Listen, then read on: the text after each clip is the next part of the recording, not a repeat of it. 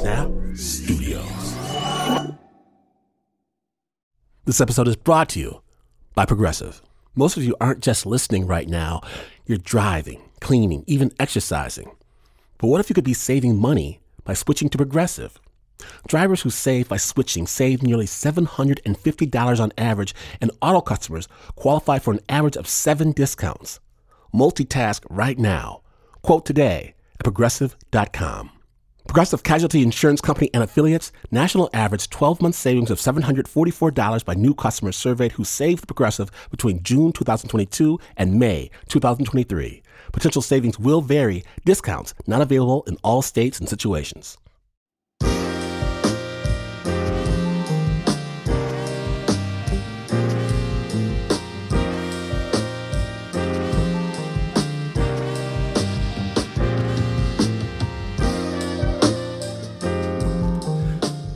There's a podcast that other podcasters often refer to with each other, mostly with wonder and awe. Other times with anger, because the subjects that Love and Radio, under its creator Nick Vanderkolk, choose to focus on, subjects are often odd, weird, strange. So just imagine my trepidation when Nick calls to inquire about featuring me on his show. Specifically, he wants to know about my life growing up in an apocalyptic, end-of-days, white supremacist Jesus cult, a cult led by one man, Herbert Armstrong, or as he called himself, Herbert W. Armstrong. I later learned the W doesn't really stand for anything. And Nick wants to go deep.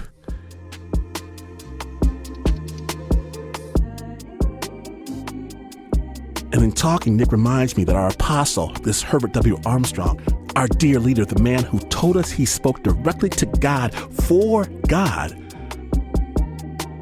When I was a child, he intimated that select chosen members of our church would be magicked away to a place of safety while the rest of the world burned under the final war. And make no mistake about it, we believed. We wanted to make it as one of those chosen few, and we also believed that this place of safety for the chosen would most likely be in Petra, wherever that is. As a youngster, I was uncertain. And in recalling all of this rush of memories and emotions, Nick, the dastardly fellow that he is, Nick played the voice, Herbert W. Armstrong's voice, the voice that haunted me since the day I was born. And hearing him again,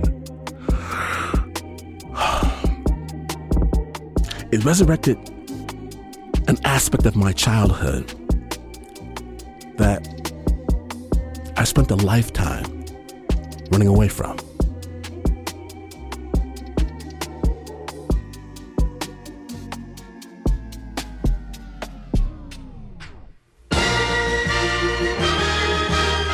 The following is a special presentation of The World Tomorrow with Herbert W. Armstrong.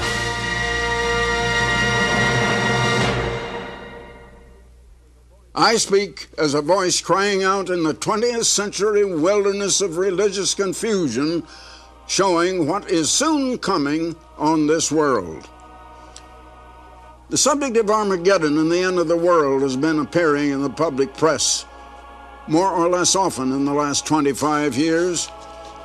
The disciples asked Jesus Christ for a sign of his second coming and the end of the world, and he replied, as you find in Matthew 24 and verse 14, "And this gospel of the kingdom shall be preached in all the world for a witness unto all nations, and then shall the end come."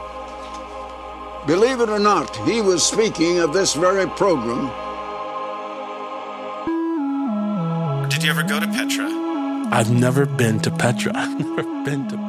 That was the whole deal. Like, we're definitely going to a place of safety. But I was like, go live in a cave. I don't know. I was thinking like a spaceship or a weather balloon, the moon, something cool. But from what I understand, this is more than just a cave. This is one of the stone archaeological wonders of the world. There's statues and frescoes I've never been. You got to tell me what it's like. Indiana Jones and the Last Crusade, there's a scene where they go into the temple where eventually they find the Holy Grail. And that the entrance to that's Petra? Is Petra, yeah. If there's gonna be some, like, crazy post-apocalyptic Jesus coming down from heaven, it's gotta be in a place like that, for sure. The idea was we're going to go live in the caves of Petra for 3.5 years, and then Jesus was going to come back and set things right. It was imminent. Any moment, things are about to be over unless you got your act right. I was a true believer.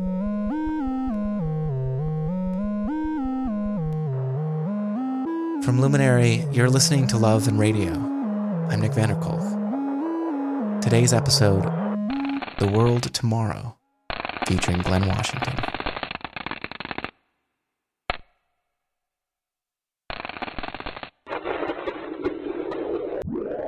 How does a black family end up in a white supremacist doomsday cult? I think a lot of my work in general, a lot of my storytelling is trying to answer that question. How do you get into be in the middle of a white supremacist Jesus cult? They didn't lead with the white supremacy aspect of it. That was something that came out once you got more into the theology.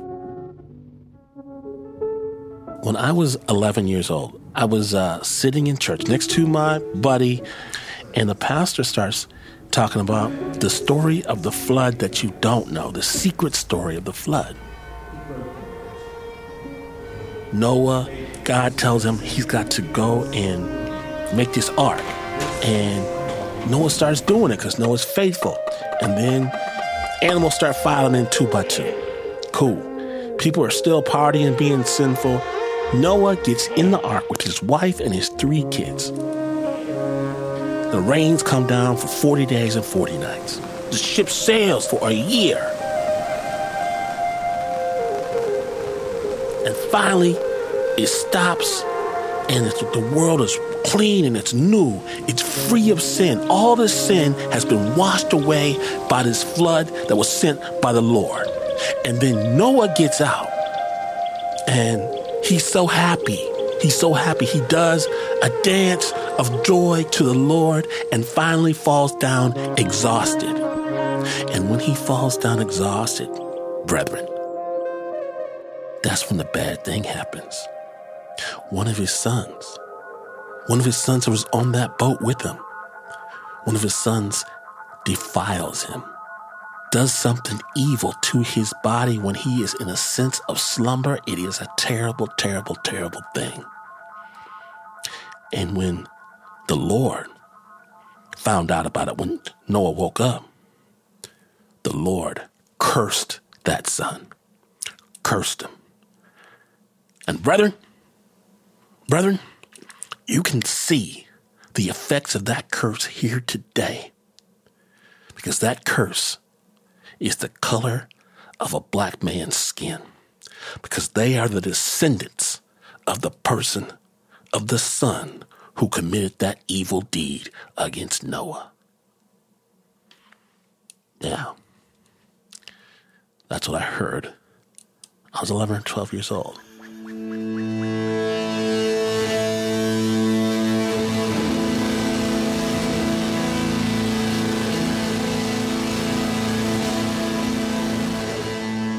What the hell's going through your mind when you hear that? I'm thinking it's bullshit, but again, I'm 11. I'm 12. I don't have a conception of the Bible.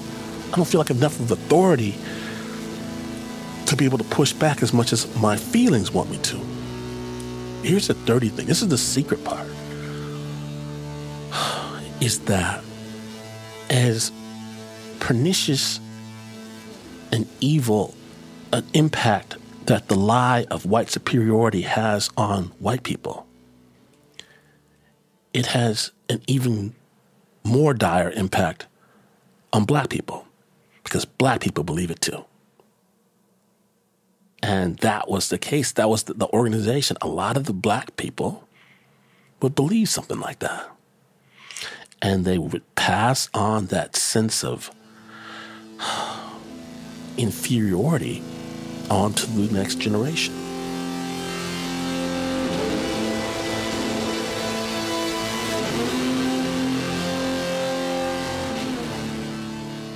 Even now, I feel sometimes that me fighting that feels like you're shadow boxing. On one hand, I grew up with these people. I grew up in a very crazed, religious, mostly white community. And so nothing like that to put a lie to any idea of white superiority of any type. It was complete madness.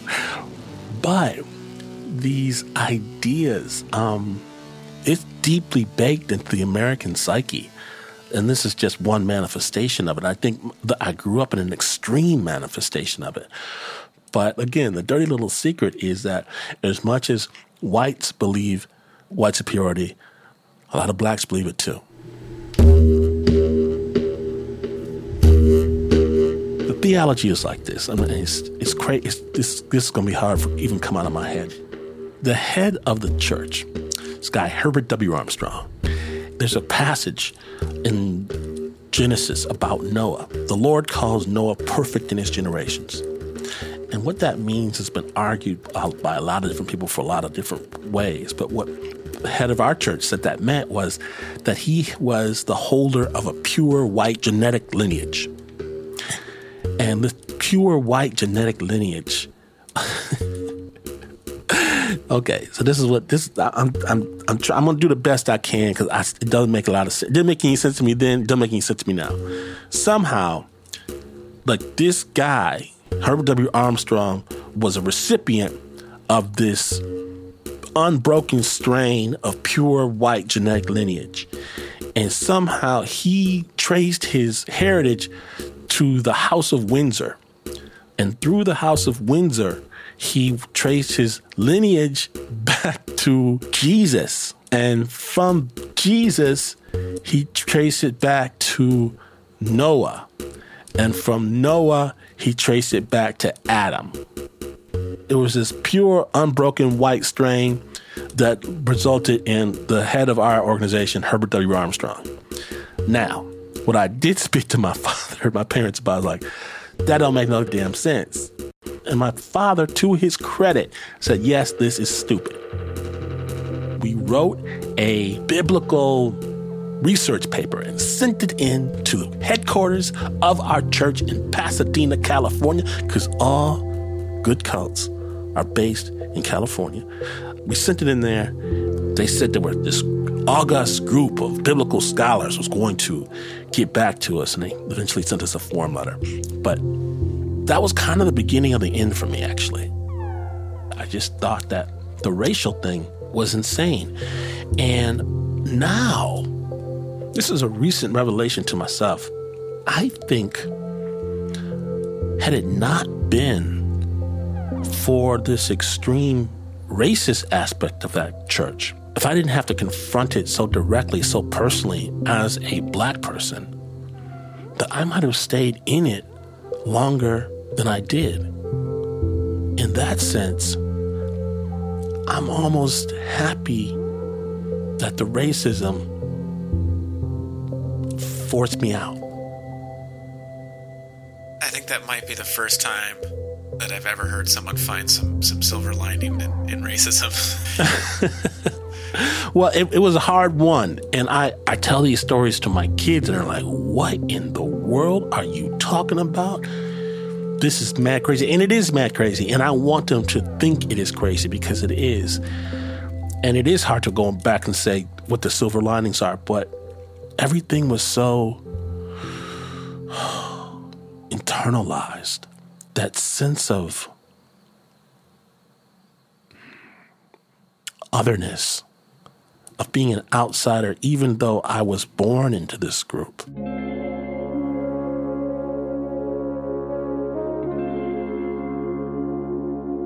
Beyond the sort of the theology of it, how did the white supremacy or racism manifest itself? Were interracial relationships allowed within the group?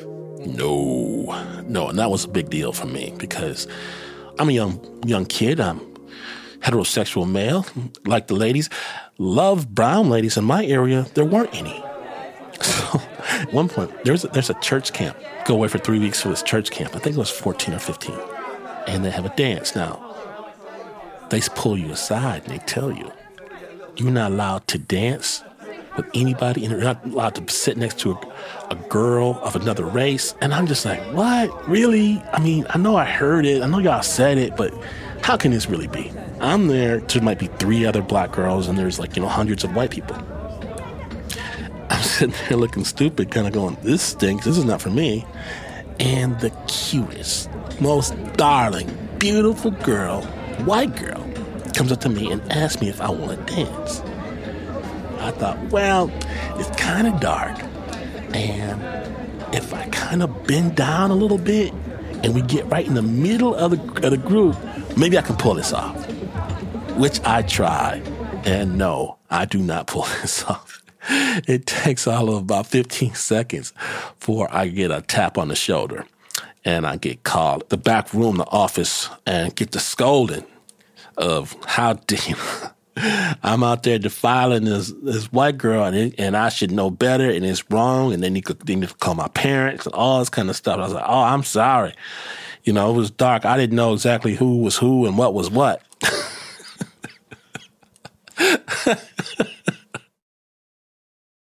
Did you ever keep your personal history a secret as an adult, or were you always upfront about it? No, this is the thing. It's like I was an outsider within that group that I grew up in, but I was very much in the group.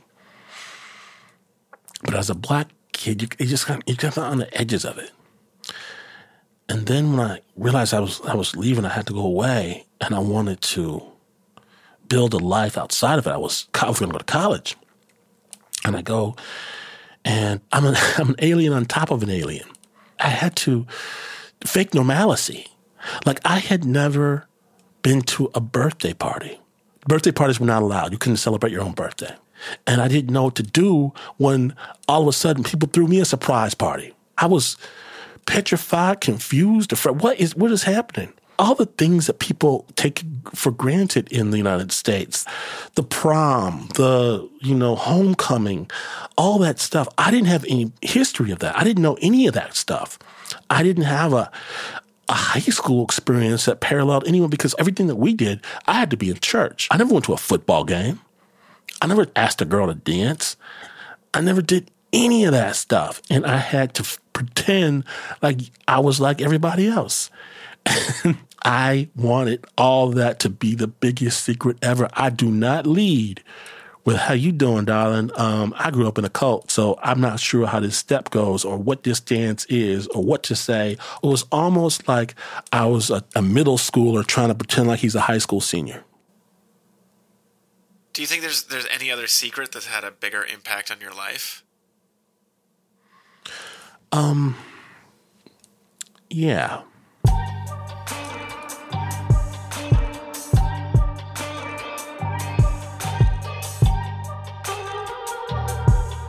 Oh, we've just gotten started. Snap's Love and Radio special, The World Tomorrow, continues in just a moment. Stay tuned.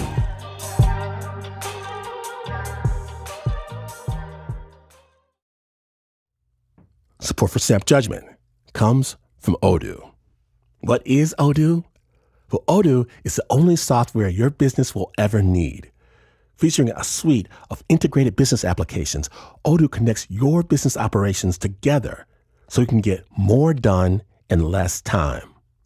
Odoo has apps for everything: CRM, accounting, sales, HR, inventory, marketing, manufacturing, you name it. Odoo's got it. To learn more, visit odoo.com/snap. That's odoo.com/snap.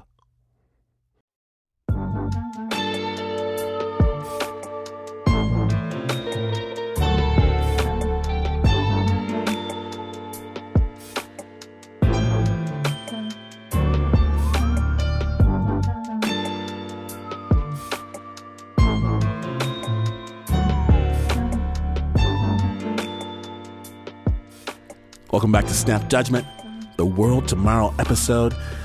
Yours truly, deep in conversation with Nick Vanderkolk from the podcast Love and Radio. We're talking about my time growing up in the Worldwide Church of God cult. Please note, this piece does contain graphic elements. Snap Judgment.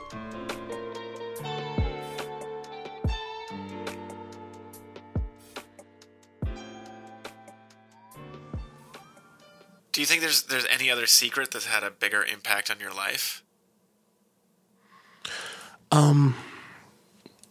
Yeah.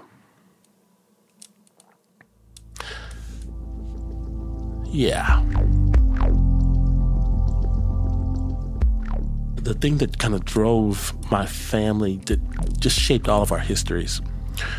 When I was 3 years old, we're at my grandmother's house. One of my uncles got into an altercation with another one of my uncles over treating my grandmother properly or something of this nature. And one of my uncles had a gun, told his brother to back off, told it to him again. His brother screaming at him, come on, do it, you got the gun, do it. I believe I'm under the table, and one uncle shoots the other uncle and kills him. So my earliest memory is that. My second earliest memory is of my grandmother holding my hand, saying, "It's going to be okay, baby. It's going to be okay. It's going to be okay. It's going to be okay, baby. It's going to be okay." As tears are streaming down her face. Even as a little kid, you know, when your grandma was crying, that it's going to be okay, that nothing's ever going to be okay. That incident in my grandmother's back room, that incident shaped everything.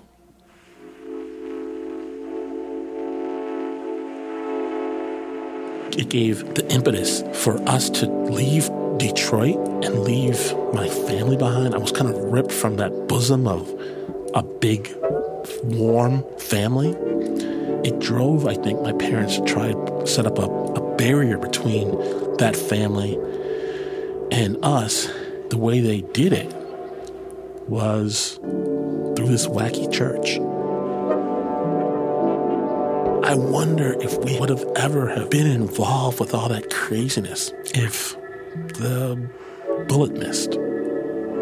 Or, you know, when something like that happens, you can trace the ramifications for generations. My uncle who pulled the trigger, he might as well have aimed it at himself, because it took 2 lives.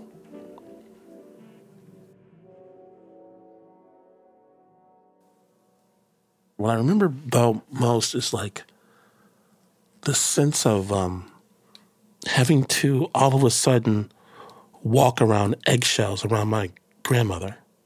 The sense to see the light go away.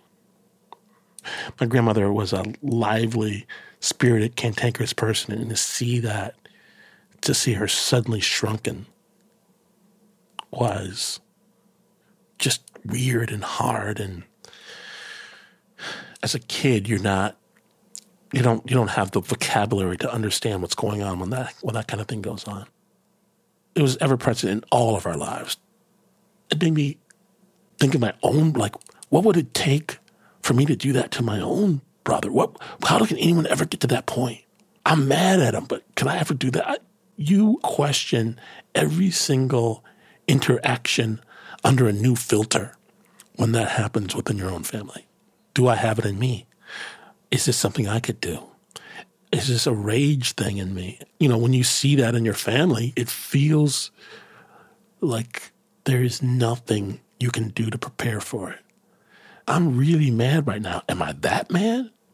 Am I out of control? Could I do something to somebody? Is this in me in this way? Am I crazy? Certainly some of my people have acted crazy in the past. Am I one of them? Am I immune?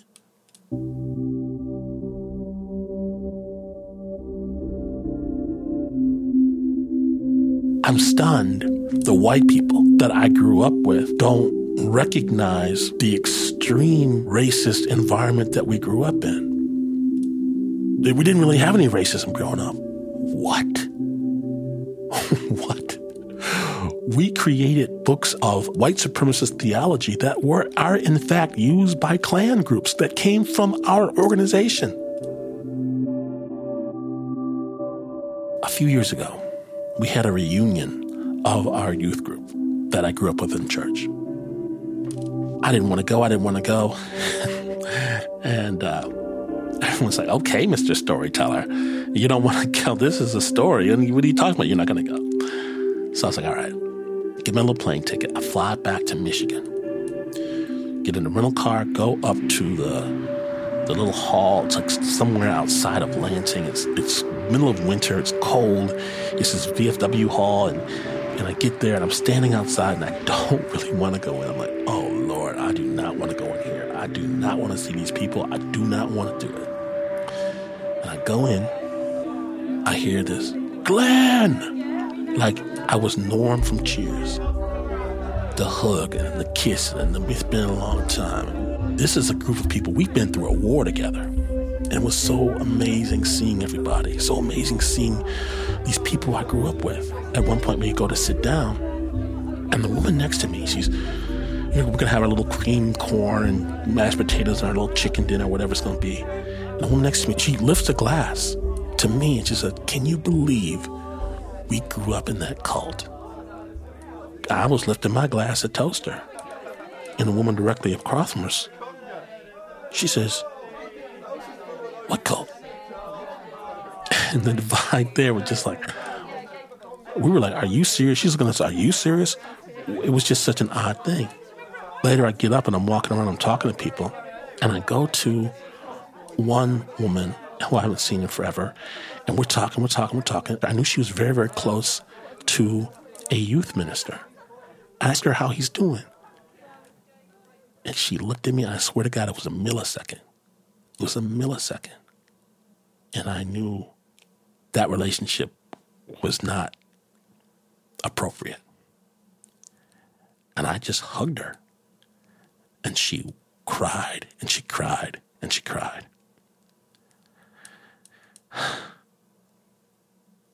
I've since found out that over half of the women that I grew up with that were close to me in that organization were abused by someone in that organization as well. And I didn't know that. I never saw that.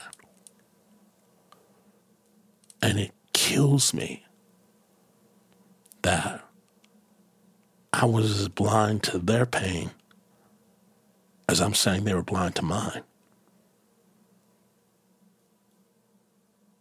I would, you're just a stupid kid, but. Oh, Glenn. Yeah, it sucks. Truth.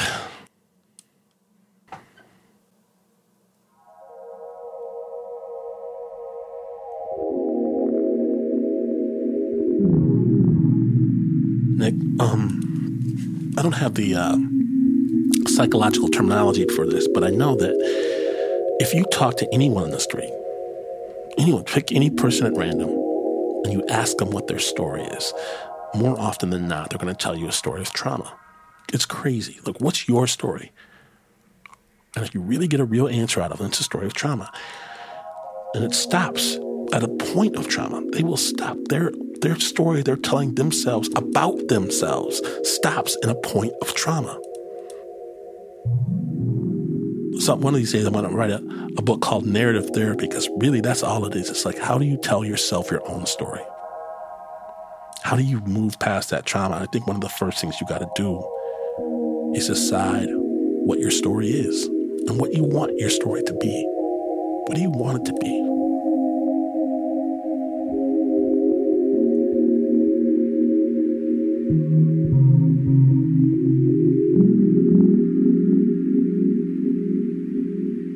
When I did get to like a university setting, it's like everyone goes home for Christmas.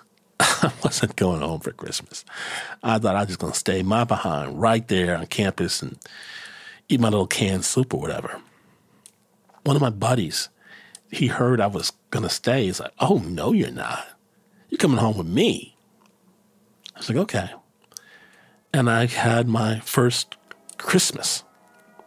And it's my first Christmas. I didn't realize later on how it might not be the most traditional Christmas of all. It's one of my best friends, still one of my best friends in the world. His family is from India and Pakistan. You know, they're going to have a Christmas curry. And everybody's going to be there. And everybody's going to fight and holler and yell and scream at each other. But everybody loves each other because that's the way they talk to each other. I'm not used to that. And the presents and the pajamas and the Christmas tree, the evil, evil Christmas tree that I grew up with, putting a Ganesha figurine on the Christmas tree at the top instead of a star. Even now, even today, I still put a Ganesha on my Christmas trees with my kids because I felt that warmth of that household. I'm nobody's Hindu, but it was such a different model of love and appreciation and family and holiday. I still get great joy from it.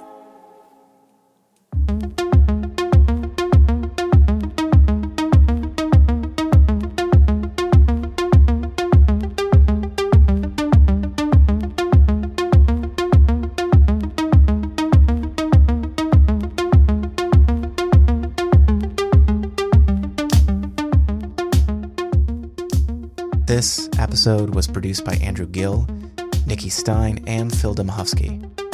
And of course, it featured the voice of Glenn Washington, the host of the public radio show Snap Judgment, as well as their scary spin-off, the Luminary exclusive Spooked.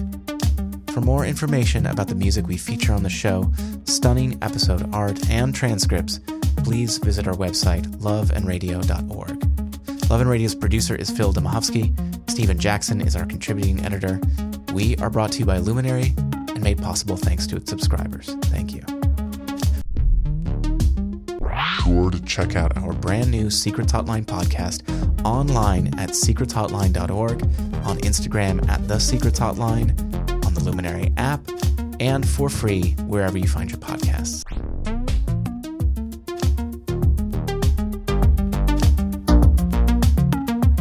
Oh, yes.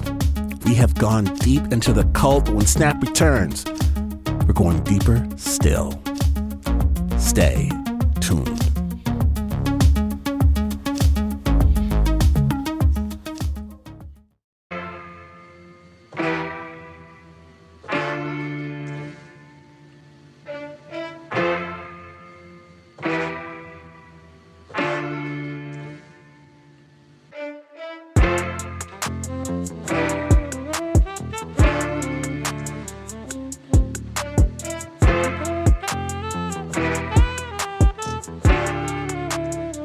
Welcome back to Snap Judgment, the World Tomorrow episode. My name is Glenn Washington, and I'm here with Nick Vanderkolk from the podcast Love and Radio. Nick, this story that you just did about Herbert W. Armstrong, about myself, about all kinds of things, it takes me back to a place I'm not sure that I wanted to revisit. Why'd you do that? Well, I don't know how you feel about this, Glenn, but I feel like in our line of work, it requires a really weird mix of deep empathy and complete sociopathy. You have to have deep feelings for how people are experiencing things, but also push them through to bleed, for the public to some degree. Nick, I feel like that the name Love and Radio is somewhat a misnomer, because so often on your show we get to meet a monster. And are you calling yourself a monster, Glenn? I am not calling myself a monster. I was but a wee lad when this story that you just told unfolded. I was but a wee when I would maybe become a monster later on. You can ask the staff around here if that's the case. But oftentimes on your show, I'm feeling neither love nor radio. There's a sense of dread that centers on some very amazing, sometimes very twisted characters. And the story that we just heard, that character has since passed away, I think, Herbert W. Armstrong. What did you learn about this guy? Like, I knew him just as this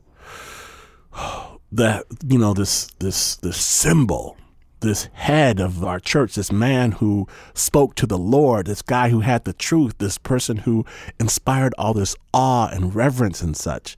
You came at this from a different angle. When you think about this guy, who did you meet? To me, he's less interesting, I think, than you are, to be honest with you. I've covered a lot of kind of cults on the show and cult leaders and how they gain a following. To me, I think, and the whole reason that I wanted to talk about this with you in the first place is that central question of, how does a black family join a white supremacist cult, And so I feel like I learned way more about you, Glenn, than I did about him. I feel like I got to see a whole new side of you, And I remember, we worked together. Yes. Years ago, and you would tell me these stories, and you were telling me stuff in this interview that I had never heard before over many years, and just the trauma that you experienced, the trauma that your fellow congregants experienced, and how multifaceted and varied that is. I mean, I continue to be amazed. I mean, I've been doing this work for the better part of 17 years now. And I just continue to be amazed how much stuff people just are working through, and whether that's you or the other folks who came out of this, everyone's got something that they're dealing with. And so I think I would just push back a little bit on this idea that Love and Radio is that we focus on twisted folks. I don't think that's true. I think I want to see the humanity in everyone. Mm. It's funny that you bring it back to that central question of this interview, which was, how did a black family end up in a white supremacist Jesus cult? And we did this interview, and you did your research. I'm listening to this piece from start to finish, and I guess I don't know exactly still why that happened. And you have an external viewpoint on this story. Why do you imagine that a black family ended up with the Herbert W. Armstrong crew?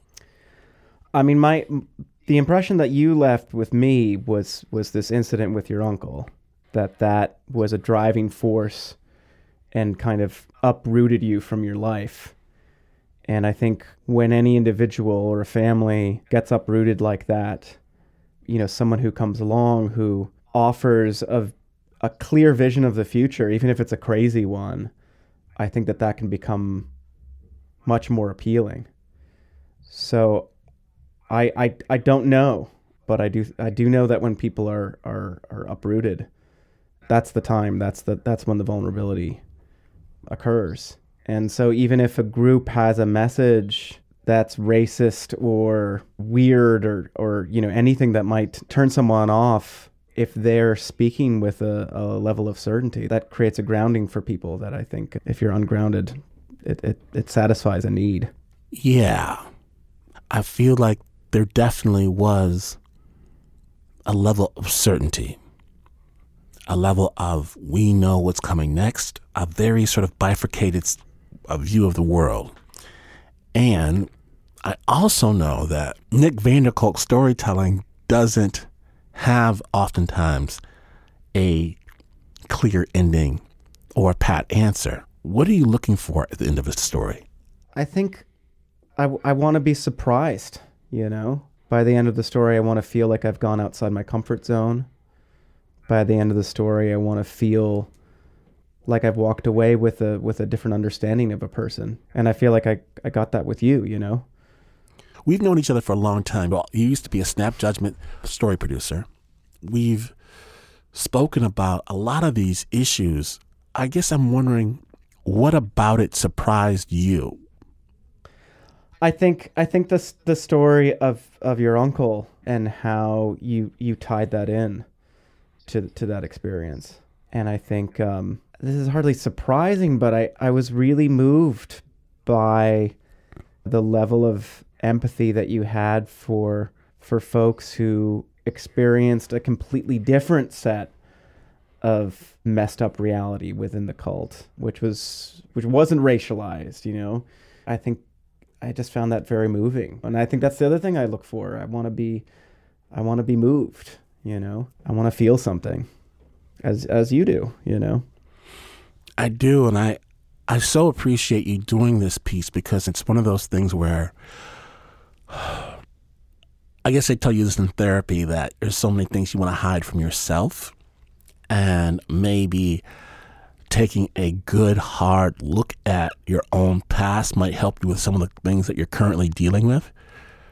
And I hear that, like, at least I hear that, the words of that, but the practice of it is sometimes difficult. Well, let me ask you this. When did you actually listen to the piece? Because we finished it like more than a year ago. Yeah, I'll tell you the truth. I started to listen to it shortly after it went public on Love and Radio. And when I heard the tape from Herbert W. Armstrong, that voice, I couldn't take it, and I turned it off. The clip that you used is from the show called The World Tomorrow. And that show was such the soundtrack of my youth. And it just hearing it made me feel trapped and small and insignificant, and that weight came back, and it came back in like 4 seconds, and I'm a grown-ass man, and it came back so hard that I had to turn it off, and I haven't listened to it before this show. I had to go back, Nick, even after giving that interview, and sit down and say, you better listen to the piece, you better listen to the whole thing, and look my own monster, or should I say, hear my monster's voice again. Yeah, and that was hard. And I don't even know why. It's so funny because the man is dead. He's been dead for some time. And as much as I celebrated that fact, I was still somehow, how in the world could just the voice still have that effect on me? I don't, so it's funny to admit. But I guess I should really thank you. Because just like they say, when you finally face the monster, you feel better. Yeah. I think that there's something about story in general, Nick. You help people look back at their story with a little bit of extra power, empathy.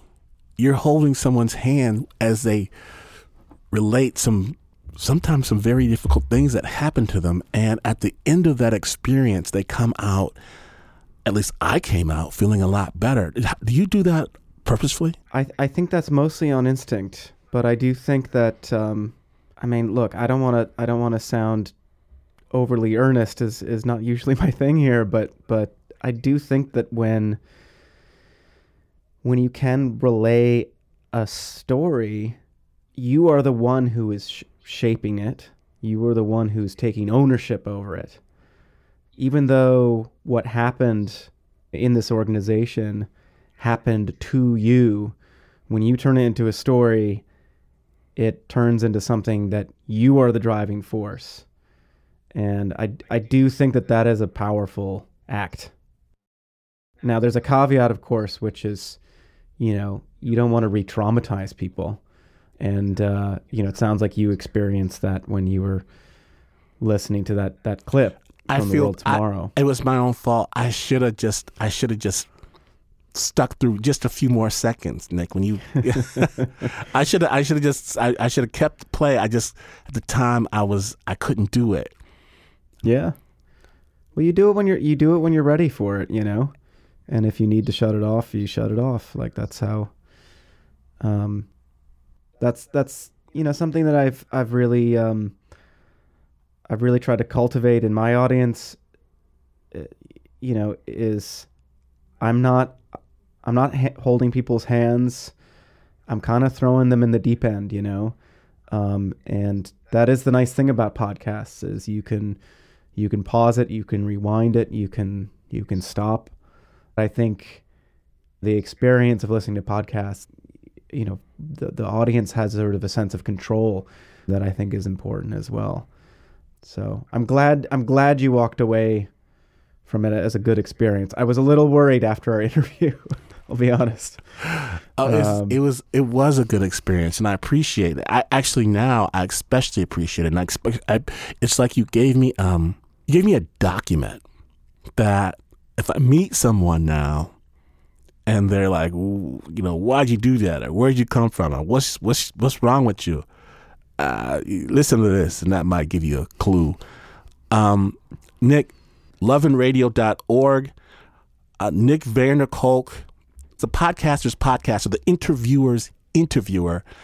Love and Radio is going forth into all the universe. Wherever you get your podcast, you can get this one. Nick, thank you for doing this story. It's such a personal artifact that you've given me, and I just really appreciate it. Oh, thank you, man. That means loads to me because you did all the hard work, honestly. All right. Peace and soul.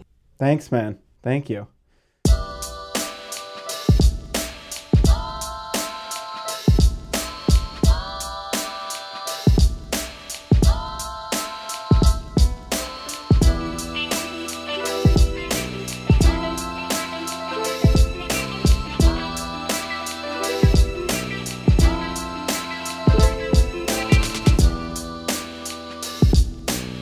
Love and Radio, one of the OG podcasts. It's about to go public with a brand new season of shows you've never heard before.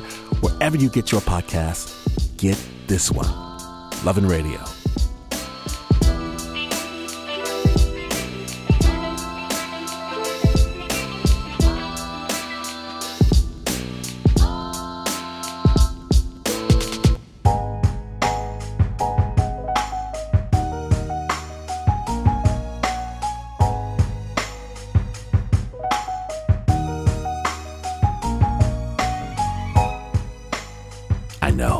I know. Some of you are thinking, no way.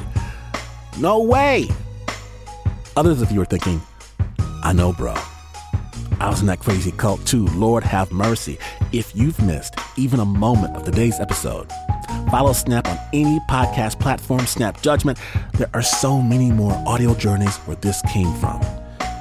And if you know anyone considering joining a wacky, apocalyptic, white supremacist cult, send them this episode. They'll tell me on Twitter and then try to sign you up for their group.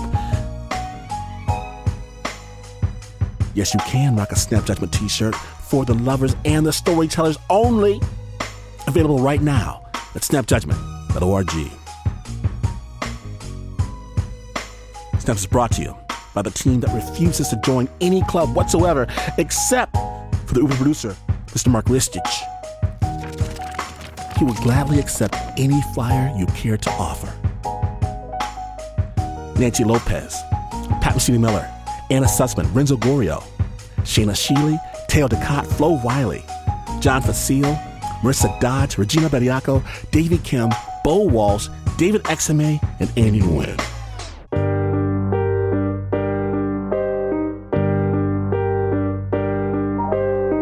And this is not the news. No way is this the news. In fact, you could set up camp in the caves of Petra to wait out the last days. At least until security arrives. And still, not be as far away from the news as this is. But this is